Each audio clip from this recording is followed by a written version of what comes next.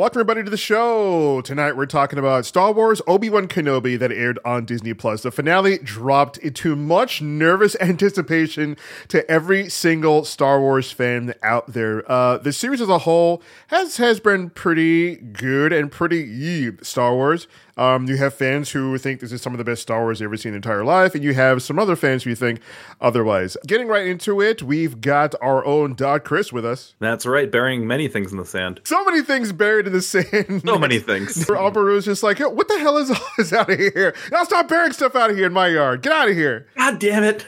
Another freaking lightsaber. Another lightsaber. No wonder That's the fourth one this week. No wonder we can't grow anything. We've got the busiest man in showbiz, TV's Casey. You think I'm bad? You should see this crusty old white. Spoiler alert. Huge spoiler alert. You see the title of the video. Spoiler alert as we go in here. So I understand the notion of people not wanting nitpick because it brings up bad fifis, right? It brings up bad feelings, okay? It's like, no, don't point things out that make this not so good. I'd like this thing to feel good. When you nitpick, I feel not so good. People are like, stop nitpicking. You're making me realize this is not so good. Stop it. I want to enjoy it, but at some point I got to recognize its faults too. Yeah. With Star Wars having such a rich history with the expanded universe, it's like Marvel Comics. Like, I'll call out anytime something's out of character because, like, I've been reading this for 30 years. I know how things are supposed to be. I know what makes sense and what doesn't. I know the histories of these characters. I would give the season finale a 6 out of 10.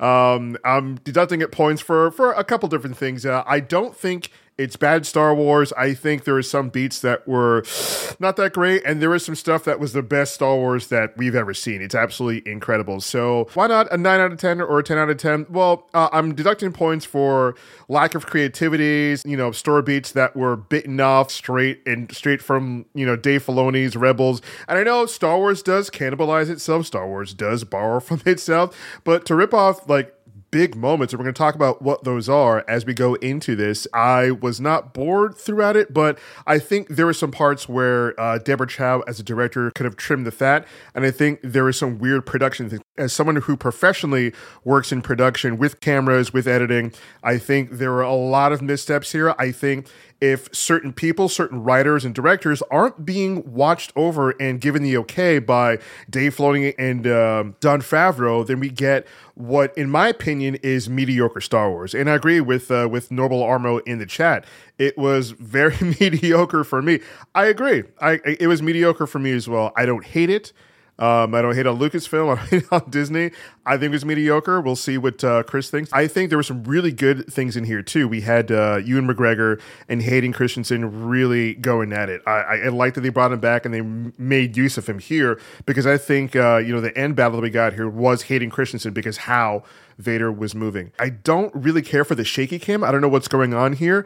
And I'm someone who suffers from motion sickness when it's airplane travel and it's long trips. And the shaky cam was so crazy, Chris, during the Vader and Obi-Wan fight, because people were just like, oh, it's a stylistic choice. It's fine. I was actually motion sick. I actually got sick watching Obi-Wan versus Vader. I'm just like, the shaky cam it's making me sick. I'm not doing this to myself. First of all, I was upset that it happened again. Of course it was going to happen again. I don't think it was necessary, but once I got over that, it's a dope-ass fight. Great. They're throwing stuff at each other using the Force. They're going all out at each other. It's a great lightsaber fight. It shows once again how Darth Vader is trying to be just like a friggin' concrete brick and just going at it. And Obi-Wan he knows he can't overpower him and he outsmarts him by taking out the electronics. It's a great fight. It is, I think, completely unnecessary. Of course, that was going to happen in the climax of the show, but it was fun. Again, the whole thing takes place in what's clearly the volume. I'm over it. Show me something fun. Show me some wide shots. Let's see you guys actually run around and jump off stuff and not just go at each other. Whatever. Okay, I'm done with that. But it was cool. Again, Obi-Wan goes Super Saiyan. Awesome. Didn't see that coming. Do I think there's anything in the later movies that actually warrant him going that powerful? No, but whatever. It made for a really cool moment. It was a really cool fight. Anyone watching this thing was blown away. I think everyone across the world who loves Star Wars, who tuned into the show, who maybe even didn't care too much for Star Wars, you're just like, okay, I get it now. This is really cool. This is a sick fight scene. Deborah Chow, what's with these like top-down drone shots? What do you? You don't have to make Star Wars say it's two space wizards with laser swords. You don't need to Michael Bay this scene. You don't need to give us like crazy angles and top-down views where you're counterclockwise turning the camera, which Michael Bay does in a shot like the infamous Pearl Harbor scene where the bomb's being dropped from the plane and the bomb is turning clockwise and the camera is turning counterclockwise. He does it again in Transformers. Whoever is in production who made this call, let me not just say Deborah Chow, who made this call of like, okay, this looks exciting, this looks sexy, this is going to amp up Star Wars. No, the two space wizards with the laser swords are going to amp us up. It's like when Michael Bay was like, let's put flames in Optimus Prime so kids will think he's cool. He's a talking gigantic, he literally said this, he's a talking gigantic robot, Optimus Prime. You don't need to put flames on him so kids think he's real. Stop it. Anyway, so I think they're trying to make it sexy by like having these different angles, these top-down views, these what look like drone shots. As again, someone who like literally professionally uses a camera and edits, it's so jarring to me. It's like someone who works as a chef and you go to a restaurant that your friend is now a snob. You can't go anywhere. I have a friend, I have a cousin who's a chef, and I have a friend who's a chef. And everywhere we go, I'm just like, all right, chef, how's the food? And it's like, oh, the sauce could be a bit better. You know, this could be more. I'm like, okay. I love it though, because you get a different perspective and you know, because sometimes they're like, the cook on this could be a bit better. So forgive me for being a production snob, but stuff like this like stands out to me, like a chef who's going to a restaurant that you recommend and they're tasting the sauce and they're tasting the food and they know it's a bit off because that's what they do professionally.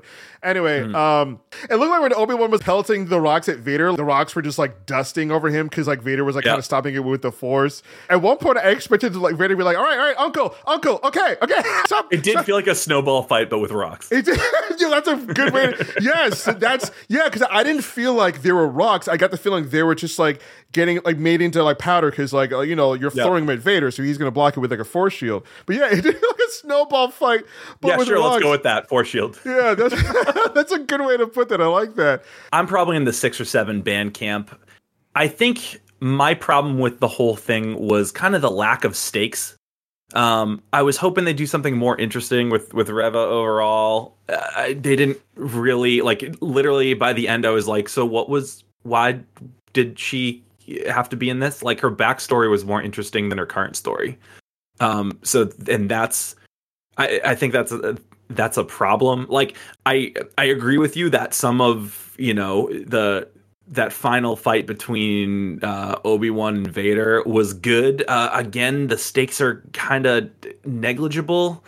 I think I said it last week. I feel like we're getting volume fatigue.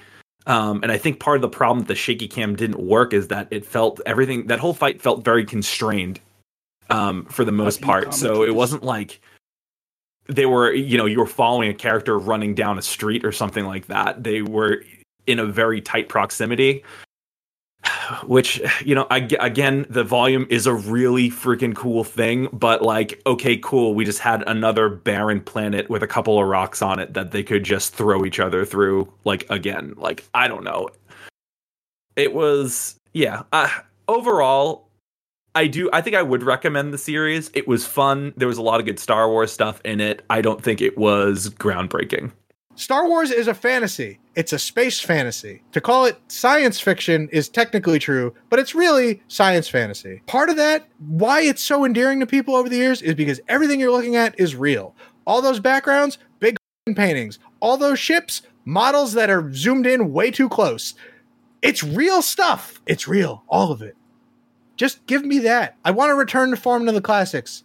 It's not outside the realm of the possibility. Don't let real effects, things you can touch, disappear. The Tom Savinis of the world, they're a dying breed.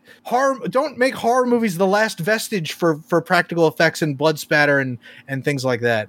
It doesn't have to be. Star Wars is built on this. The reason that a movie made in 1977 or 1980 looks so good is because it's all real shit. That's all I want out of this. So if you're giving me more Star Wars in any capacity, just make it look more real. Make it more down to earth. Make me believe in the world that I'm living in. Make the galaxy feel like a real place that you can visit and touch, and not just a merchandising opportunity like Galactic Star Cruiser or the Trading Post that is in a weird, awkward place between episodes 8 and 9 canonically. I don't know. What do I give Obi-Wan? A 7 out of 10. Why? I like the character moments. It's got great action. Does it miss the mark in a lot of ways? Sure. But Star Wars isn't perfect, and this show doesn't have to be. I don't think it really moved the needle for me on any of these characters. I'm in the probably 6 to 7 out of 10 ballpark. Overall, positive. I think I would recommend it to anyone that likes Star Wars because it gives more Star Wars, but it didn't like ruin things. Like definitely not the Book of Boba Fett. Way better than that. Is it as good as Mandalorian? No. That's my camp. I agree. Is it as good as Mando? No. Is it as good as the Book of Boba Fett Mandalorian episodes? No. I think that's some really peak Star Wars we're getting with this modern era of Lucasfilm. Because again, like Jon Favreau and Dave Filoni are just like two guys who are huge Star Wars nerds. Like they get along very well. Like I recall back to Star Wars Celebration with them sitting on stage talking about the Mandalorian before we even saw it, and then just geeking out. And they were talking for so long before they even brought out the main actors, because like guys, if you don't go to any conventions and stuff like that, even if you watch like panels, you bring out the actors pretty early because that's kind of who people want to see. Yes, I mean, some people like us, like myself, like the behind the scenes people, like the directors and writers, stuff like that. And Jon Favreau and Dave Filoni are huge names, but they were just geeking out on stage just about Star Wars and their love for it and where it was, and you see that passion in The Mandalorian, And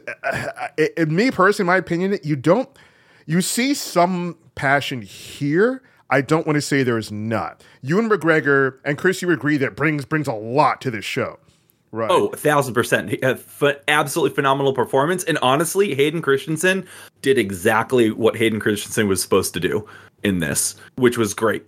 He brought his energy to it. It's a different vibe of Vader. I feel like it's weird that this is 10 years at like the way he behaves in this. I feel like it's weird that it's 10 years after Rise of Revenge of the Sith. Yeah, Revenge I'm of the Sith, spacing on here. Revenge of the Sith. I feel like he still feels kind of juvenile in some of his choices, where he wants to go after Kenobi and ditches the greater plan. And I'm like, really? Like 10 years into this, that's your plan right now? I feel like the Vader from A New Hope, which takes place, I believe, like 5 years, pretty much like 5 years, 5 to 7 years after we see them here. He's much more like calm and a much more like general, or like a military minded person. But I think this was a much more impulsive version of Darth Vader, which is really what's the crux of Anakin Skywalker. So I kind of wish the show took place like 5 years, like halfway between there. And the way that Vader was behaving, I was like, really, 10 years after, you're still just gonna get pissed and go after I feel like he would have like mellowed out a bit. You've been in this robot suit, but you're still pissed about being in a robot suit. But like after 10 years, are you really that pissed about being in the robot suit? So again, I don't think it did anything groundbreaking. I'm seeing that sentiment echoed like throughout like the geeko nerdosphere, right? You see people like doing their shows and they're talking about their podcasts. Even some of the big like major trades are doing their panel shows and they're talking about how it was serviceable, it was fine. Some people are like, they didn't break any ground.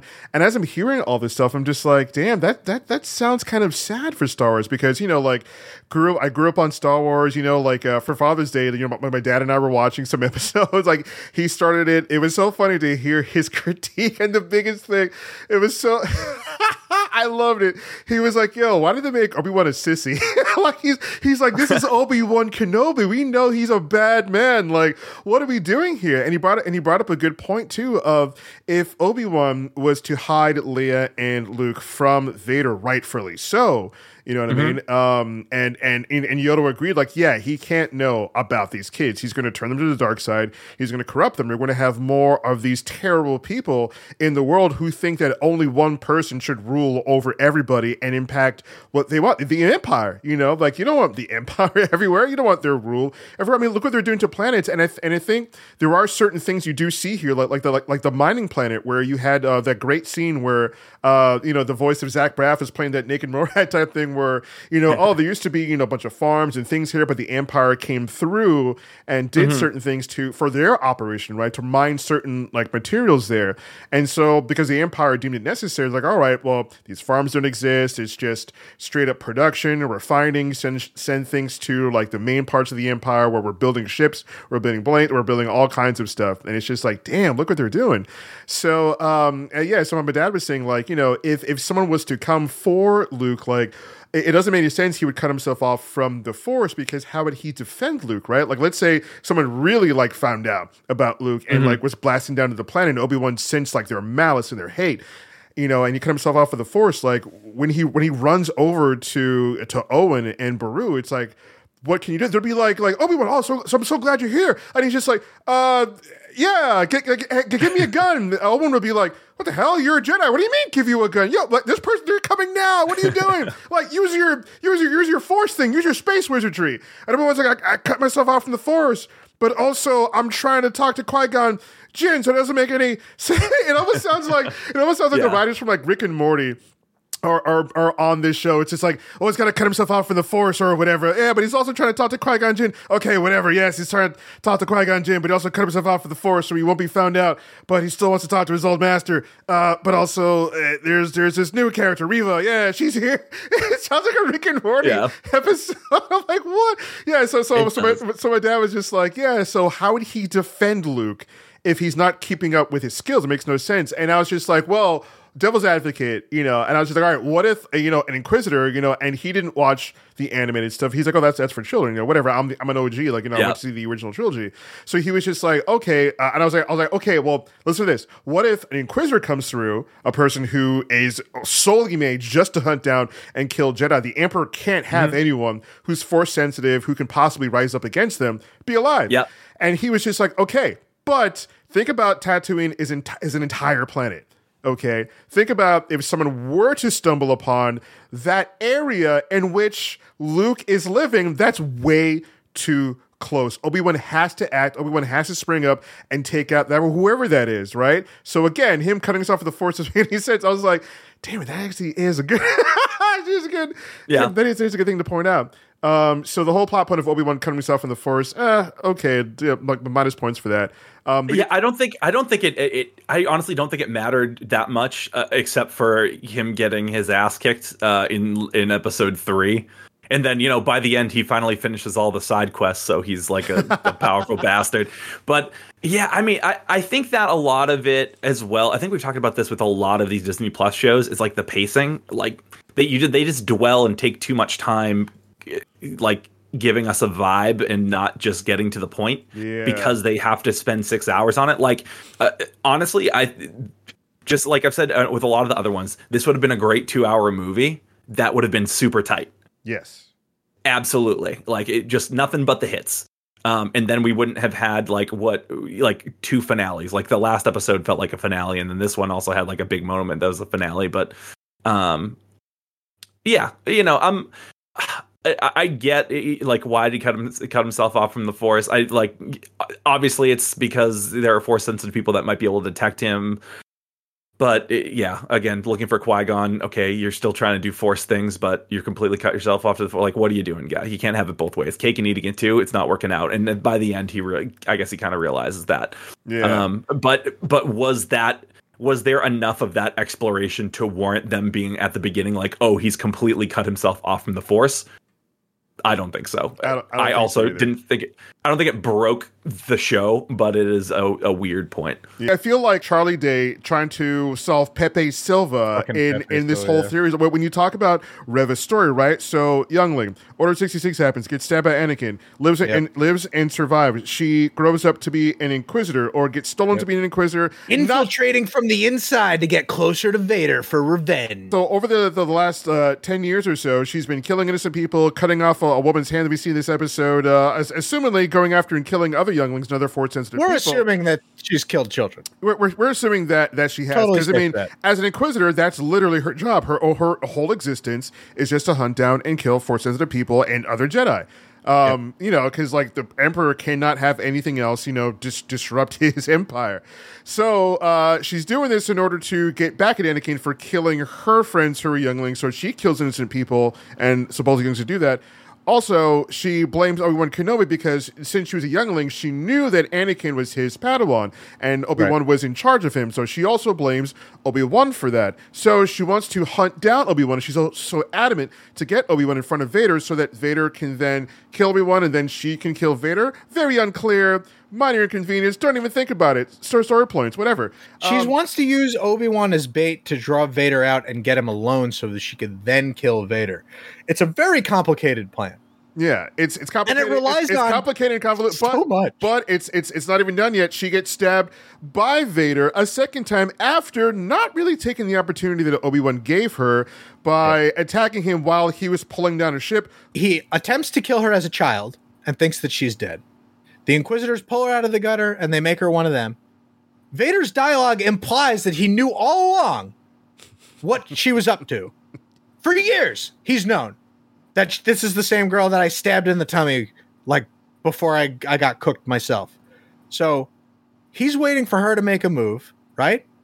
She turns against him, and he absolutely makes her look like a clown shoe going up. He doesn't even draw his sword. He's like, fuck this. That was actually cool. That was actually I'll fight you with it. Yeah. That was great. Yeah. The saber fights in this, fucking awesome. Then he stabs her in the same way. She has no more use to him. She has drawn a blade to her master, failed, you die.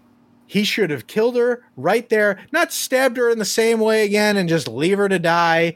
Just kill her right there. And what's worse than Vader not confirming the kill? Reva not confirming the kill on the Grand Inquisitor because she stabs him in the same way that she herself was stabbed and survived. Yes. And worst of all, and this drives me f***ing crazy, Obi-Wan does not kill Darth Vader. I know why, because we know what happens later. Vader is defeated.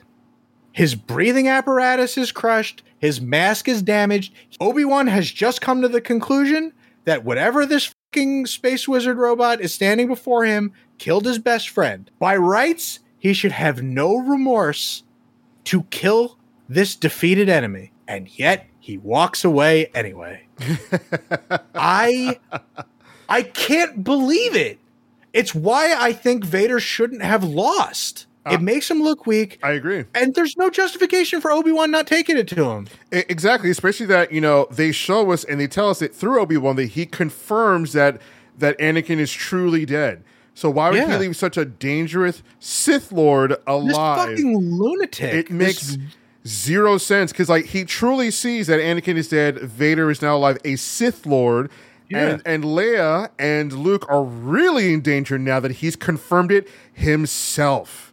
Why would he leave that person, bananas. this thing, this half, this Terminator alive to potentially go after Leia, to go after Luke? Because he knows through the dark side he would get their hands on him and turn them, if not kill his own children. He's a wild card. And that's the fucking craziest thing is that in A New Hope, he does get his hands on Leia. And he tortures her, the Dr. Ball, the evil medical droid. Come the fuck on, dude. They inadvertently made Obi-Wan the greatest villain in all of Star Wars because of Obi-Wan, Alderaan is dead. That's been the case regardless of this show. I mean, even more now, they confirmed it. Yeah, I mean, they literally show us that billions of people are dead because of Obi-Wan. He didn't stop Vader. And at this point, Alderaan is still alive. There are people there. And there are other planets, and other places that, the Death Star was tested on. Hell, they tested on their own facility, their own city. Yeah, fuck them. But because of that, Obi-Wan's just crazy. like, I was like, well, my friend is truly dead. Gonna walk away now. La la la la la. It's like, Yeah, what? good luck Even getting back. worse, before that fight was even done, Vader covered Obi-Wan with rocks, and Obi-Wan is holding it up with the Force. Remember in a movie called Star Wars, A New Hope, where Darth Vader was like a presence I haven't felt since, and then he geolocates Obi-Wan. Yeah. And he faces him. You mean to tell me Darth Vader, for as powerful as he is, his badass motherfucker, doesn't know that right below him, while he has a high ground, that Obi-Wan is not using the Force to keep himself alive? And not even that. And Vader just walks away. He knows he's not dead. You know why? Because he didn't feel it through the Force. Yep. You fucking Force sensitive people know when people die. It's just they were millions of miles away from Alderaan, and he felt an incredible loss of life that nearly drove him to his knees. Like, you feel death. The Force, it binds us. It penetrates us. It surrounds everything. Okay? You feel stuff. You know. Okay? You don't have to see it with your eyes. You feel it inside you. You shouldn't be able to surprise these fucking people. Dude. Like, oh, this motherfucker's still alive?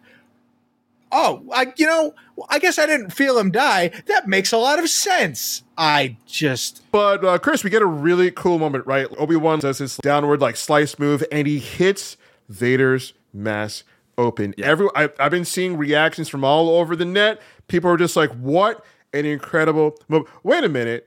Didn't we have this moment already in Star Wars? And yes, I hear everybody with Star Wars does it all the time. I know Star Wars bites its own content, but such a pivotal scene, such a grandiose moment in Rebels when Ahsoka Tano does that, and it reveals Anakin underneath, and they have this little back and forth, and she's like, oh my God, there's Anakin. To me, and Chris, I want to get your opinion on this. To me, when I saw it, it looked very cool live action. I'll give them that. It looks very cool live action.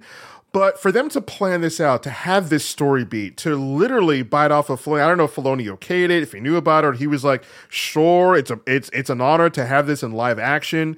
I don't think we'll ever get word on him for it, but shout out to the production team. It looked sick as hell. It looked absolute sauce. It was dope. Like, seeing Anakin under there, seeing Hayden Christensen in makeup with a broken Vader mask, and seeing Obi-Wan crying at what Anakin has become, this youngling, this Padawan, this someone he loved as a brother, and who he was his apprentice. He has failed him again. We got it back in the day where he's like, I failed you, Anakin. I failed you. And you felt the heartbreak there, and you feel the heartbreak here again, especially when he says, you didn't kill Anakin. I did. And I was like, oh, man, shout outs to whoever wrote that. Okay, give that person a raise, all right? Whoever wrote that, give that person a raise. I thought that was pretty dope. And the whole back and forth with James Earl Jones' Vader voice and Hayden's voice. Oh, come on. I mean, Obi-Wan punched his voice box. Oh, amazing. That was a good choice. Chef's kiss. It's emotional manipulation of moments that we've seen before. Again, I was not super stoked that they met up again, but whatever, for the moment it was great. But him saying you didn't kill Anakin, I killed Anakin.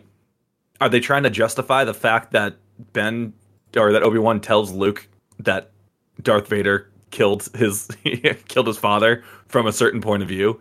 Yes, Vader's point of view, that's how he sees it. It felt like a weak justification for if that moment hadn't happened, I think that this would have hit way harder.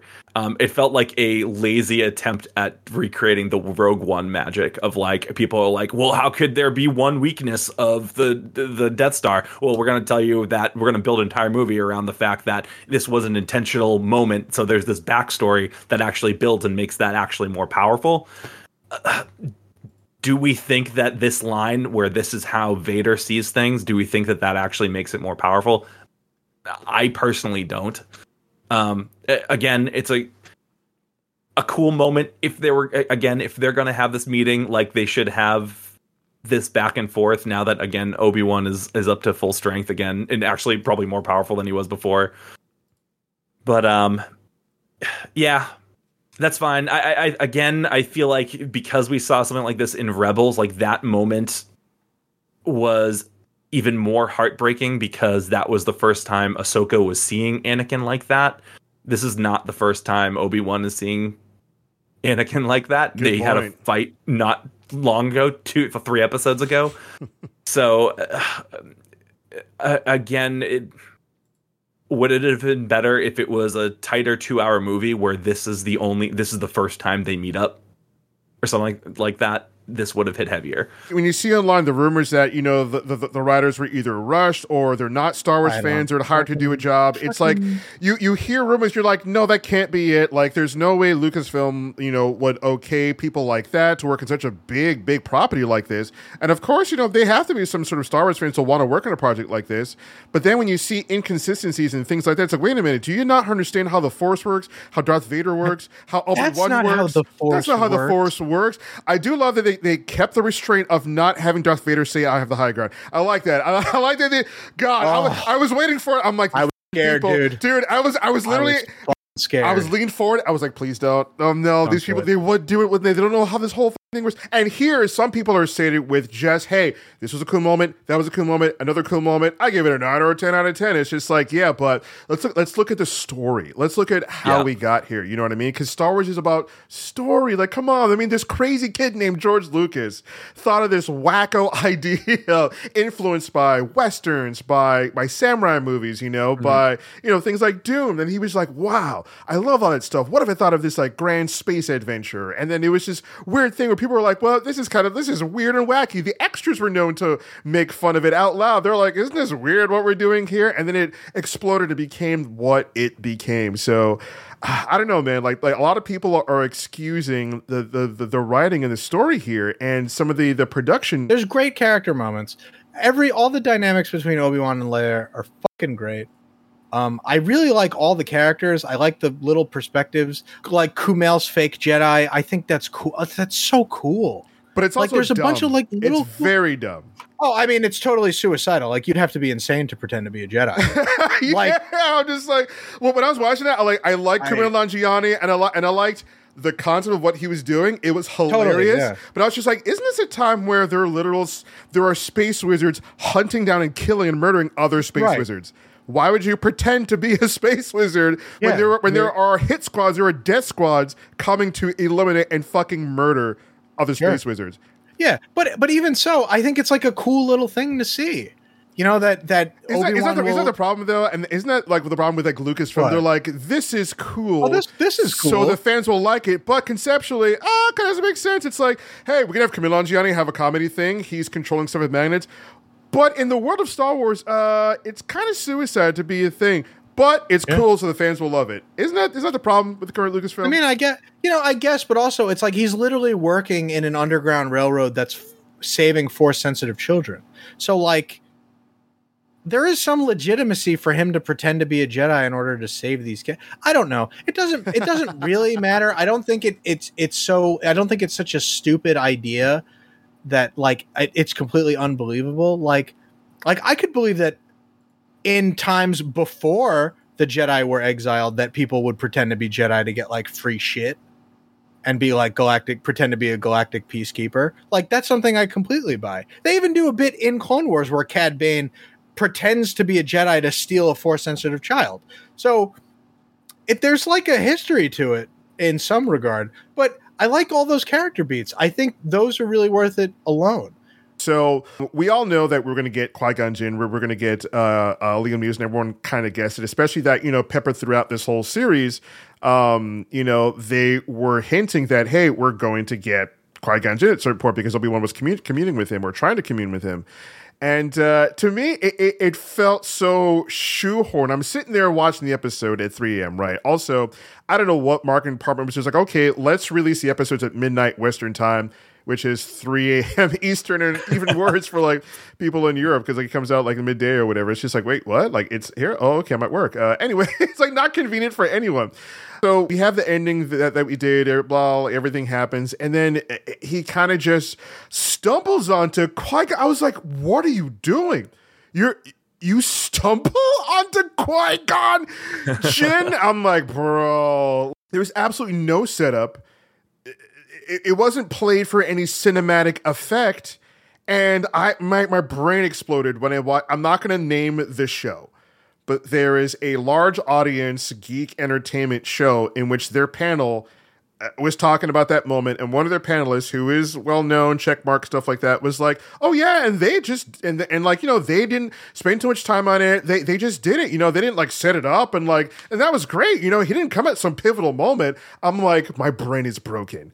What? Yeah, why didn't you? Yeah. It was literally the perfect moment. Yeah. I literally thought during the Vader fight, when he's like fighting off the rocks and he's barely holding it on, I was like, cool. We've had this moment in A New Hope when Luke is trying to use the computer to shoot the photon torpedo into the hole, where Obi-Wan Kenobi comes out and like gives him the words of wisdom that he needs to do what he wants. Like, why are we not doing the same thing? It was the perfect setup. Reference. Not only that, but there's a whole theory out there, intentional or not. People seem to be drawing correlations that all 6 of these episodes each corresponds with episodes 1, 2, 3, 4, 5, and 6 through there. So like, if there are direct moments that are supposed to be homages to that, like, why not just go all out and pick the moment that makes sense for this to actually happen? Oh wow, that'd have been a great like anime. I mean, if we're going all anime with throwing rocks and making earthquakes and like on the ghost of your mentor showing up. Yeah, you know, to like classic. You know, like help you, like classic anime stuff. It'd have been great. You know, you have like your music swell up and it's like, what a crazy moment, and that'd have been nuts. But towards the end, they're just like, oh hey, I didn't see you there. Hi, I'm Qui-Gon Jinn, and I'm like, are you fucking kidding me? So here's what I'm thinking. So having Qui-Gon show up to have him move the rocks, we've already established at the beginning of this fight that Obi-Wan has regained his strength. So having Qui-Gon show up essentially means nothing. If Qui-Gon was the motivator for Obi-Wan to have regained his strength, that would have worked fine. But he's already done it on his own, so he doesn't need it, and that's fine. The Force is really the journey to become a Jedi. It comes from within. Like, yes, you have a master, and you have to be apprenticed for a while, but like, the only person to really grow in the Force, the only person who can do that is you. So that's fine. Qui-Gon showing up at the end, though, kind of, apparently this is a more contentious issue than I thought. So if you remember at the end of Revenge of the Sith, Yoda's like, your old master I have been in contact with. Commune with him. I will teach you how. Like, okay. So we're just assume at the end of Revenge of the Sith, we're like, all right, Qui-Gon's the first dude to roll up as a Force ghost.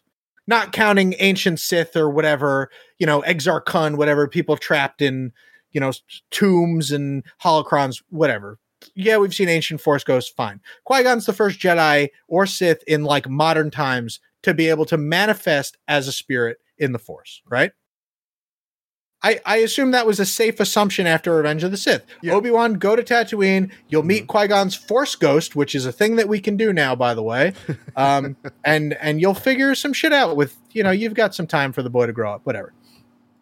Then in Clone Wars, right, while we do see Qui-Gon's ghost in the Mortis arc, that could just be some weird Mortis fuckery, because there's a lot of crazy shit going on that planet with literal manifestations of the light side and the dark side of the Force as siblings. So I kind of wiggle that one out. There is a moment where we hear Qui-Gon's voice that says that, and he can't manifest fully because he was never fully trained to do so. So you have an establishing point in the cartoon. It's like, yeah, oh, it's the cartoon. Not everybody's seen it. Like, fine. That Qui-Gon is, during the Clone Wars, not able to do it. And it's like, can you really learn new skills when you're dead? Maybe. So I don't know. He shows up at the end of the show where Obi-Wan has the really great look that's on like that one action figure that they then moved into the comics, you know, with the goggles and the vest, and you know, he's strapped with gear. A great one of Obi-Wan's best looks in the whole universe. And he rolls up and Qui-Gon just turns around, he folds his arms, and Neeson looked great, by the way. Yes. He looks great. And he's like, oh, about time you showed up. Oh, it's like, here I am. Time to, you know, you weren't ready to see me. And fucking fine. You know, Force ghosts work in mysterious ways. Luke didn't see, you know, Obi-Wan's ghost for 3 fucking years. The first time he sees Obi-Wan's ghost is when he's dying in the snow. That's 3 years after Obi-Wan's been dead. Yeah. I don't fucking know. Like, the Force moves in mysterious ways. I think Jedi reaching out to you as a Force ghost really only come to you in a time of great need. You know? For as much as I don't better need as Obi-Wan almost dying because of Darth Vader. Yeah, you'd think. Yeah, you'd think. So it's not that vehicle is not, it's not serving as his reason, but it's just like an enhancer, right? Like in an anime moment, there would have been like, oh, your old master like comes through to like help you out. Like he's not the motivator, he's just like, you know, like the buff that you need to move certain thing. Right. So I personally, because like I really liked Qui-Gon Jinn. He was like one of my favorite characters. Like Liam Neeson, loved him as an actor. So he's one of the like in a vacuum. He's one of the greatest interpretations of a Jedi. Yes. Or at least what we're supposed to think of one. Like, ideally, I remember like when I was younger, you know, watching episode 1, especially, you know, like watching the OG trilogy and stuff like that, and I was like, oh, this is the guy that trained Obi-Wan. Okay, he must be a badass. Oh shit, he is a badass.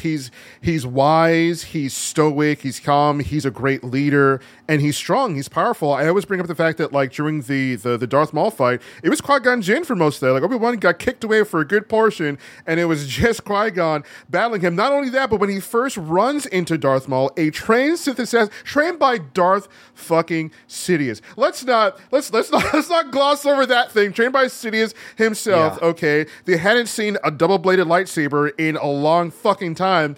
This alien creature, this Sith assassin, flips off of a speeder bike to Qui-Gon Jinn, and Qui-Gon is able to fucking sauce him up. Come on! Like, put some respect on my guy. Think about it. A Sith assassin trained by one of the most powerful Sith Lords in a millennium, in a long fucking time, gets sent to kill the fucking Jedi, and he has a saber, okay, and a double-bladed saber, and he's so proficient, and Qui-Gon Jinn's able to match him the first time, and then when Obi-Wan gets kicked away in the second fight, when it's the three of them, Qui-Gon Jinn handles him with his double saber. I mean, I don't know how much like training as a master, you know, Qui-Gon just had with double saber combat. I wouldn't think much because at that time it was just like, whoa, holy shit, you know, because even Lucas said it himself, you know, it's like it's something they hadn't really encountered before the time, which is why it's such a menacing thing because you can attack and defend at the same time. So you have Qui-Gon Jinn battling him for the most part of that fucking fight, like such an incredible foe. So Qui-Gon puts some respect on his name, not spreading. All these Jedi have done is just, oh, we're having a fun little duel. Look at us swinging around our swords.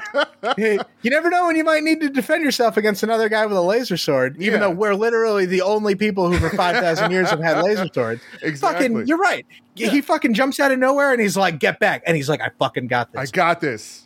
Dude, fucking got this. And then he didn't have it later. Yeah, he didn't have it. He didn't have it, but like just the fact that he was able to go up against like that type of weapon, but again, it's able to attack and defend at the same time. So while Qui-Gon Jinn's doing his best, he can't really do it. And that's why he died in the end. And then Obi-Wan, like learning from his master, I'm seeing how this guy attacks, I'm seeing what he does. Because again, Qui-Gon Jinn's taken most of the brunt of that fight, okay, because he's such a badass, and Obi-Wan was able to defeat him because he just saw what happened and how he has to move against this thing, against this weapon. That's why he blocks behind the back. That's why he blocks for. That's why he's more in tune with, okay, I got to look at both sabers now in order to defeat this guy, okay? So for them to be like, oh, hey, Obi-Wan, I didn't quite see there. Oh, you weren't ready to see. Come on, we got some stuff to do. I'm like, really? You just write him in like that? And I see like there's a lot of people on YouTube, Twitter, who's just like, well, let's just be happy that they just gave it to us. Liam Neeson didn't have to show up. They didn't have to do this. Let's just be happy. And I'm just like, bro, I'm happy that he's there, yes, but don't pull that shit where it's just like, don't be ungrateful that I, you know, it's like, I fucking hate that beggar's mentality of like, just be happy they're giving a star. Just be happy they give us a little moment. I want the moment done right. Yes, Star Wars has campy lines. There's a lot of like geeky stuff. There's a lot of like weird shit. Yes, they bought off their own style. Yeah, let's not forget this is a space movie for children. Yeah, but does that mean that we have to keep doing these same things? No. Does that mean that we can't improve? No, because I mean, to say what you want about The Last Jedi, it's one of the most beautifully shot and made Star Wars movies. It's absolutely spectacular. visually, I mean, Ryan Johnson and his cinematographer, they knew how to film that thing. They're like, you can pause so many moments in that movie, and they're paintings, they're stills. You know, and you look at some stuff in the prequels, and there's some moments like that, but not that much. So you don't have to have a fucking curtain in a spaceship, Ryan Johnson, but it looks great. It looks insane. It looks great. So what I'm saying is that yes, things advance because I mean, look at the advancement in stuff like that. What Ryan Johnson did, right? Like again, you don't have to have curtains, you don't have to have certain things. And how Game of Thrones the lightsaber combat has become. They're fucking punching each other. Yeah, that's rad as fuck. I saw Vader fucking bop Obi-Wan in the nose, dude. Like Obi-Wan assessed that like his mechanical parts like help him in a certain way, and he was bashing it himself to like. I thought that some people had a problem with that. I was like, no. Like Obi-Wan is a fucking Jedi master, and he is a general. He assessed that those mechanical things were helping him, so of course he would do whatever he can, even just punching it straight up to defeat his foe. And smashing it with the back of the lightsaber. I thought that was smart. I thought that was a great way to do that. People had some problems with that. I was like, no, he would. Yeah, that seemed to track. So, I think the fight overall. I think the fight's great. I think it's great. Yeah. So my whole point is that like we can continue making great Star Wars and better Star Wars from things that we learn. Look at like the stuff that Jon Favreau and Dave Filoni are putting out. I'm looking forward to the Ahsoka series because Dave Filoni has great live action episodes of Mando. Like they're spectacular. I mean, even when he first showed Ahsoka live action, that episode was great. He drew from the cowboy and the samurai movies, the serials that George Lucas drew Star Wars from. And there were phenomenal scenes. I mean, even the last battle with Ahsoka and the lady who ran the place, it was like a samurai scene. You know, like he's like this, like George would love this, and he did. He was on set. He was on set for that. He ain't on set for any of this other shit. George doesn't give a shit. You know, like no, he doesn't. But he was on set for that stuff. But he shows though. Yeah, exactly. So people who are just like, yeah, but you know, there's some campy. I mean, the Star Wars is some crappy stuff. So that Qui-Gon Jinn was fun. No, certain creators have shown that they can advance Star Wars with beautiful scenery, great writing. I mean, if we don't have Jon Favreau and Dave Filoni, we get like this, in my opinion, mediocre Star Wars. I mean, I don't think that you have to necessarily do something just because it's expected. Like, imagine if the first scene of Obi-Wan season 2 is Qui-Gon. That would blow in people's fucking minds. Yeah. It's like, oh, he didn't show up. Maybe he'll show up in season. I don't know. You know, Liam Neeson, like maybe he's outgrown it. He hasn't touched Star Wars since 1999. Yeah. You know, he's come back for a voice or two, I think maybe once, but you know, I don't fucking know. I don't know. Which is probably what irks me too. He hasn't been back here live action since like 99, and they're just like, oh hey, didn't quite see you there. I think it's funny and glib. It doesn't bother me. Well, it bothers me because he's like one of my favorite top Star Wars characters of all time. And so, if there's more, we'll probably see more of him, so you don't have to worry about that. Chris, there's rumors, they have not announced it. There were rumors that they were going to announce a possible season 2 at the finale, maybe even in the credits like they did with Loki. But we haven't heard anything concrete yet. Nothing on StarWars.com, nothing from their social media yet. Do you want a season 2 for Star Wars Obi-Wan Kenobi? Do you think it needs a season 2? No. No and no. I don't want a season 2. I don't think it needs one. We're fine. We're fine where we are. If there's anything, because the Reva stuff was kind of just abstract at the end there, I feel like we're probably going to see her come back in some capacity, but I don't think we're going to... I don't think, and I don't necessarily want a full-on Kenobi show. Again, that being said, I said it already, the show was fine. It was good. 6, 7 out of 10. It's a fun watch. It gives us more Ewan McGregor as Obi-Wan Kenobi, but great. But do I want to see more of it? No, again, because the stakes are just weird. So why would we push something even further when it already was like a little unnecessary that it happened in the first place? Yeah. There are people who want a season 2, and I'm just like, it's called Star Wars: A New Hope. Yeah, what do you want to happen? Like, what do you want to happen in the middle of it? Because cannot be another Anakin Kenobi fight.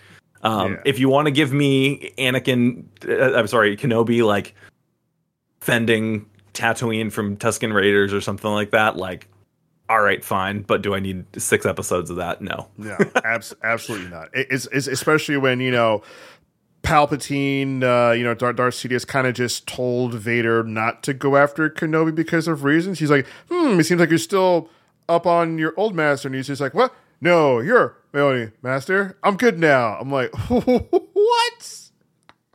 That's why he doesn't just continue to go after. Okay, whatever. Whatever. Okay. Sorry, Dad. Yeah, whatever. All right, guys, that's all the time we have for this episode. What did everyone think of Star Wars Obi-Wan Kenobi as a whole, and what did you think of the finale? Comment below and let us know. We'll see you guys later. We'll see you another time.